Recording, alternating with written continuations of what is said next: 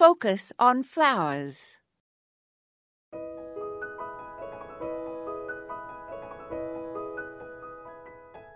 I make it a rule never to eat anything I pick from my garden while I am outside in the garden. I don't want any young child to see me doing such a thing. It's best for young children not to pick things and eat them, as there are a lot of plants out there that will make them very sick.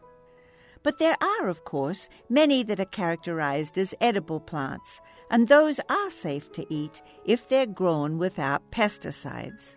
Squash blossoms and daylily buds are examples of flowers that are sometimes sautéed. Others, such as bee balm, often called monarda or bergamot, and also jasmine, are delicious in tea. The flowers, as well as the foliage of chives and rosemary and sage, are edible, and calendula flowers, as well as elderberry, English daisy, forget-me-not, and hollyhock are too. Honeysuckle, lavender, rose, and nasturtium smell good and taste good. Yucca, violet, pansy, and snapdragon flowers are also okay to eat. Even portulaca can be chewed on if one wishes. Although I enjoy garnishes of flowers, I'm not really into chomping down on pretty petals.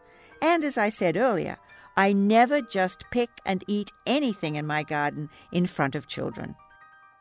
For this and other episodes, and to subscribe to our weekly podcast, visit wfiu.org/focusonflowers.